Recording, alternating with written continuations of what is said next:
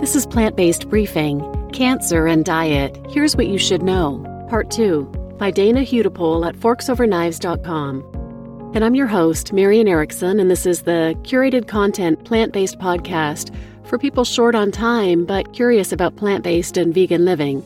Today's post is a bit longer than most, so I've broken it up into 2 parts.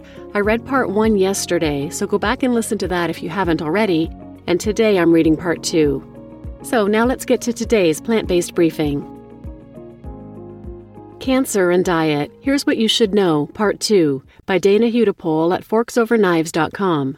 Can overcooked food cause cancer? Cooking beef, pork, poultry, and fish at high temperatures, whether frying, broiling, or grilling, creates chemicals called heterocyclic amines, HCAs, which may increase the risk of certain cancers such as colorectal, breast, prostate, kidney, and pancreatic. Other chemicals called polycyclic aromatic hydrocarbons, PAHs, are produced during smoking or grilling when fats and juices drip into the flame. The smoke can act as a vehicle to adhere the chemicals to the food. Interestingly, grilling vegetables, tofu, and plant-based meat substitutes does not carry the same risk for forming HCAs and PAHs, according to the Dana-Farber Cancer Institute. Frying or burning starchy foods or grains, such as toast, cookies, and potatoes, produces a chemical called acrylamide. While high levels of acrylamide in food have been found to increase the risk of cancer in some animals, a study by the World Cancer Research Fund found there is no strong evidence of a link between eating overcooked starchy food and increased cancer risk in humans. Still, if you would like to reduce your exposure to acrylamide, the U.S. Food and Drug Administration recommends the following. Boil or microwave instead of frying. When toasting or roasting, cook only to a golden yellow color. Do not store raw potatoes in the refrigerator, and if roasting, first soak raw potato slices in water for 15 minutes and dab dry. Does sugar feed cancer? All cells, including cancer cells, use glucose, the most basic form of sugar, for fuel, which has led some to wonder whether it's possible to starve cancer cells by completely eliminating sugar from one's diet.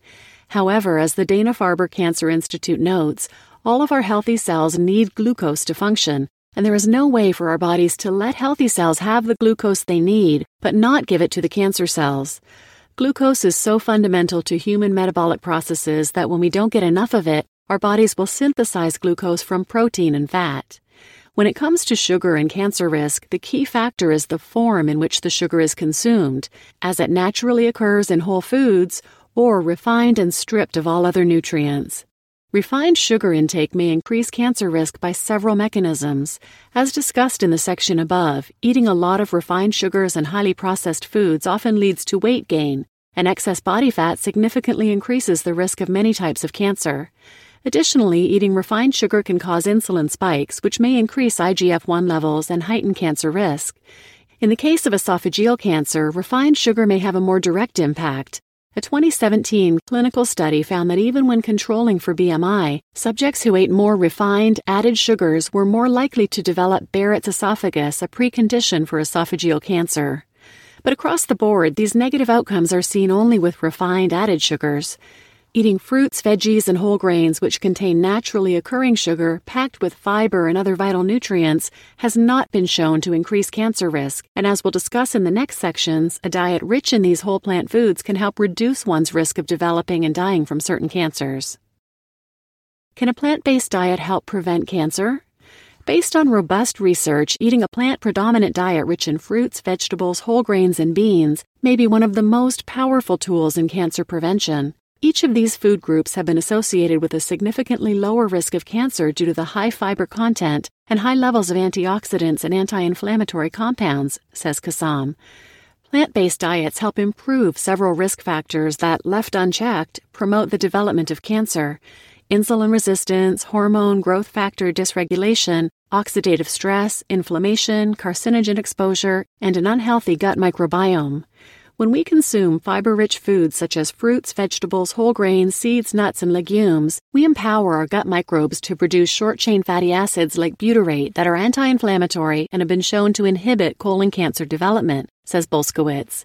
A large study in the International Journal of Cancer found that those who ate the most plant foods and least animal foods reduced their risk of cancer by 15%.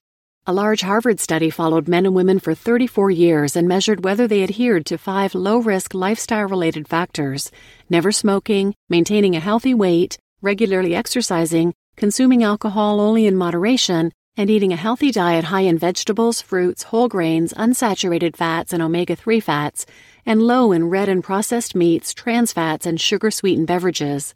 They found that just following a healthy diet reduced the risk of dying from cancer by 30%. Adhering to all 5 healthy lifestyle factors reduced the risk of dying from cancer by 65%.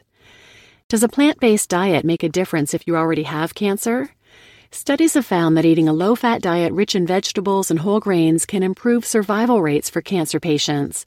In a study of 1,575 people with non-metastatic colorectal cancer, for every 5 grams of increased daily fiber consumption, there was an 18% lower risk of death from colorectal cancer. Plant foods are the only source of fiber. Animal products contain no fiber. In a study looking at diet and breast cancer mortality, women who increased their intake of fruits, vegetables, and whole grains lived longer.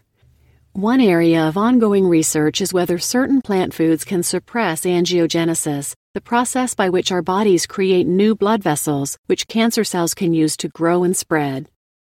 For more information about plant-based diets, including tips for making the switch, check out our plant-based primer at forksoverknives.com. You just listened to Cancer and Diet, Here's What You Should Know, Part 2, by Dana Hudapole at forksoverknives.com. And I'm your host, Marian Erickson, and this is Plant-Based Briefing. Please share this episode with someone who might benefit from it, and thanks for listening.